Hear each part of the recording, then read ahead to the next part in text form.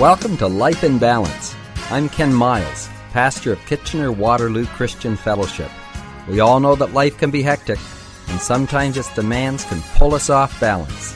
The good news is that God has given practical insights in His Word for keeping life on an even keel, despite the pressures we may face.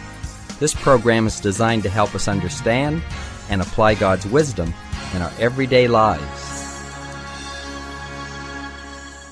Good Monday, everyone. I hope you had a good weekend and you're ready to face this new week. We have been talking about forgiveness, this third aspect of Christ's life that He wants to manifest through us. And I ended Friday's program by reading to you a writing that's called Judge Gently. And I want to read it again because it sets the stage for what I would like to say today. It simply says, "Pray don't find fault with the man who limps or stumbles along the road, unless you have worn the shoes he wears or struggled beneath his load. There may be tacks in his shoes that hurt, though hidden away from view, or the burden he bears, placed on your back, might cause you to stumble too. Don't sneer at the man who's down today, unless you have felt the blow that caused his fall or felt the shame that only the fallen know. You may be strong, but still the blows that were his, if dealt to you, in the self-same way, at the self-same time, might cause you to stagger too. Don't be too harsh with the man who sins, or pelt him with word or stone, unless you are sure, yea, doubly sure, that you have no sins of your own. For you know, perhaps if the tempter's voice should whisper as softly to you, as it did to him when he went astray, it might cause you to falter too." Many times we fail to extend forgiveness to another person because we are judging them harshly, and we're too immature or short-sighted to see their point of view. I remember my own two boys. They're grown now, but when they were young, they used to get into quite a few squabbles. And Stephen was about 4 years younger than Ben, and he came running to me one day, and I can still remember him coming to me. And he said, "Ben hit me for no reason." And I said, "For no reason?" And he said, "Yeah, for no reason." So I went to Ben and I said, "Why did you hit Stephen?" And he said, "Because he pushed me down." So I turned to Stephen and I said, "Why did you push him down?" And Stephen said, "Because he threw my truck across the room for no reason." And I said to Ben, "Why did you throw his truck across the room?" And Ben said, "Because he drove his truck through my game." So I said to Stephen, "Why did you drive your truck through his game?" And he said, "Because he wouldn't let me play." So I turned to Ben and I said, "Why wouldn't you let him play?" And he said, "Because he's too little." And I looked at the game that Ben was playing, and I realized, yeah, that game was beyond Stephen's ability, and I could understand why Ben wouldn't let him play. But I could also understand Stephen's frustration. But as a result of their immaturity and how they handled the situation, it escalated into an all-out slugfest. We see it in our children all the time, and we think, oh, if Ben had only been old enough to realize Stephen really did want to play, and yes, he may not have been able to play to the level that Ben would have wanted him to, but if Ben could have been mature enough, and of course it was beyond him as a child, but if he could have been old enough to say, "You know, Steve, you can play," and adjusted the game to his level, or if he had have been able to say, "Hey, let's not play this game, let's play something else," that they both could have played. That could have resolved the issue. Or if Stephen hadn't reacted in the way that he did. If somehow there could have just been some understanding, some forgiveness extended to the other person. But you know, we see it through our own eyes. We focus on our own needs and our own desires, that it causes us to ignore the feelings of the other person. You know, Jesus addressed this very thing in the Scripture over and over again. He gave a parable one time in Matthew chapter 20. And he said the kingdom of heaven is like a landowner who went out early in the morning to hire laborers for his vineyard. And that he agreed with the laborers for a denarius a day, And then he sent them out into the vineyard. But as he saw how they were progressing and realized that he needed more workers, at the 3rd hour he went back to the marketplace and he hired some more. And he said, come work in my vineyard and I'll give you what's right. And so they went.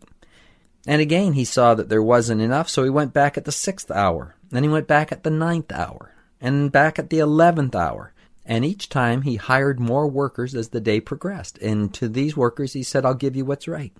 So at the end of the day, he went to pay all the workers. And so the workers that worked just 1 hour at the end of the day, he gave them a denarius. And as he went down the line, he gave each of the workers a denarius for their labor. And when he got to the ones that he'd hired at the beginning of the day, the scripture says that they thought, being they had worked all day, that he would have given them more. But he gave them a denarius. And they complained. They said, why are you giving these other ones a denarius when we've worked hard all day? And the landowner replied and said, didn't you agree to work all day for a denarius? I gave you what I agreed to. Why are you so upset because I've extended mercy to these other workers? I'm doing you no wrong. He says, take what's yours and go your way. But I wish to give this last man the same as I gave to you.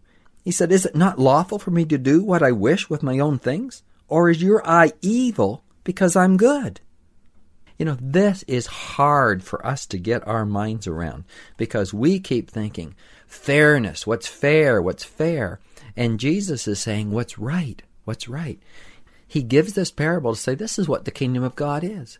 Sometimes people don't get what they deserve. They get more than they deserve. God is always just to give us what he tells us, but sometimes he's just gracious to someone else to bless them abundantly. And should we get all upset about that? Should we hold resentment towards God because he's kind? This is exactly the attitude that was portrayed by the older brother in the parable of the prodigal son in Luke 15. The younger son asks for his inheritance. He goes off. He lives a wanton life. He wastes all his living, and finally he has no money. He's eating the slop that they feed the pigs, and finally he decides he'll return home to his father. So he comes home to his father, and he says, I'm not worthy to be called your son. Just make me as one of your hired servants. But the father says, no, you were lost, but now you're found. And he asks for the robe to be brought, and a ring to be brought, and to kill the fatted calf. And let's have a big celebration. But when the elder son comes back and he sees that the father has received the younger son, the scripture says he gets angry and he wouldn't go into the party. And then the father comes out and pleads with him and says, why are you so upset about this? Your brother that was lost has now come home. This is a day we should be happy and make merry. And he says to the son, listen, all that I have belongs to you. But why are you upset? Because I have shown mercy to your brother. I tell you, these principles need to weigh into our heart when we think about this whole aspect of forgiveness. We need to have a gracious heart, a forgiving heart. We need to realize that everybody in God's sight is valuable, regardless of what they have done and the sins that they have committed. I received an email not too long ago, and it says this, and it really illustrates this point. It says a well-known speaker started off his seminar by holding up a $20 bill. In a room of 200, he asked, who would like this $20 bill? Hands started going up. He said, I'm going to give this $20 to one of you, but first let me do this. And he proceeded to crumple the dollar bill up. He then asked, who still wants it? Still the hands were up in the air.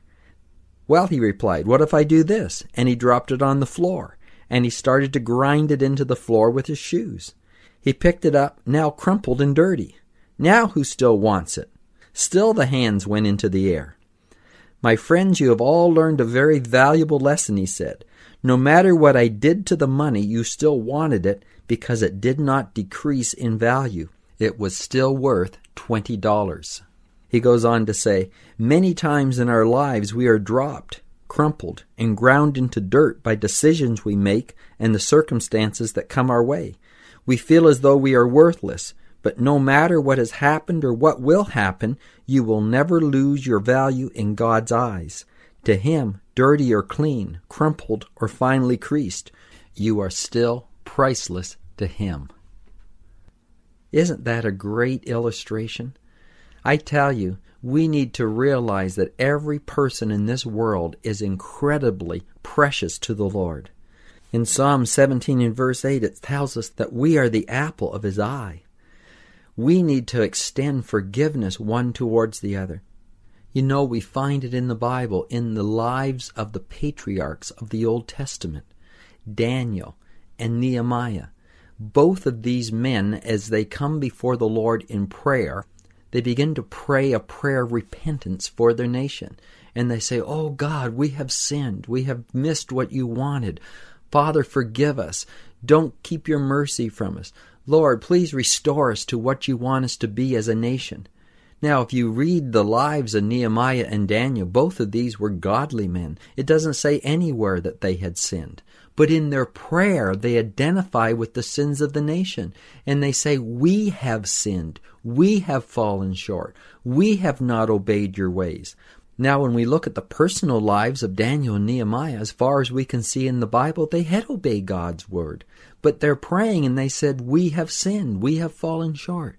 Why? Because they knew the value of the people to God, and they identified with the people, and they began to pray a prayer of repentance for them. God wants us to have this same attitude of forgiveness towards other people, that we would actually pray prayers of repentance for them on their behalf. I know that God wants to give us this heart of forgiveness, but to express it, we need to get past our own immaturity, the focus on our own lives, and begin to have the heart of the Father towards other people. I am asking that God would give me a greater heart of forgiveness towards others. And I pray for each one of you that may be listening today, that you would pray that same prayer. Father, do put your heart of forgiveness in us. Transform us, Lord. Let us be your instrument in this world to extend mercy and grace. Take away our own judgmental spirit and a hard heart that does not want to see other people forgiven. Lord, I sincerely ask this in Jesus' name. Amen. We'll be back tomorrow. I'm Ken Miles. Bye for now. Before I go, the material I'm covering now on the program is from my book, Is There More to Life Than Living? It is available for purchase on Amazon or from the church office. Get it for yourself or to pass on to a friend. Life in Balance is a ministry of KW Christian Fellowship. We are located at 1000 Bleams Road in Kitchener. But as you know, we are not meeting there right now due to the coronavirus. Instead, we are streaming our Sunday service online starting at 10:30. Go to our website at kwcf.org to check out all the details. We are living through difficult times right now, but the Bible tells us to cast all of our care on Him, for He cares for us. So till next time, let God keep your life in balance.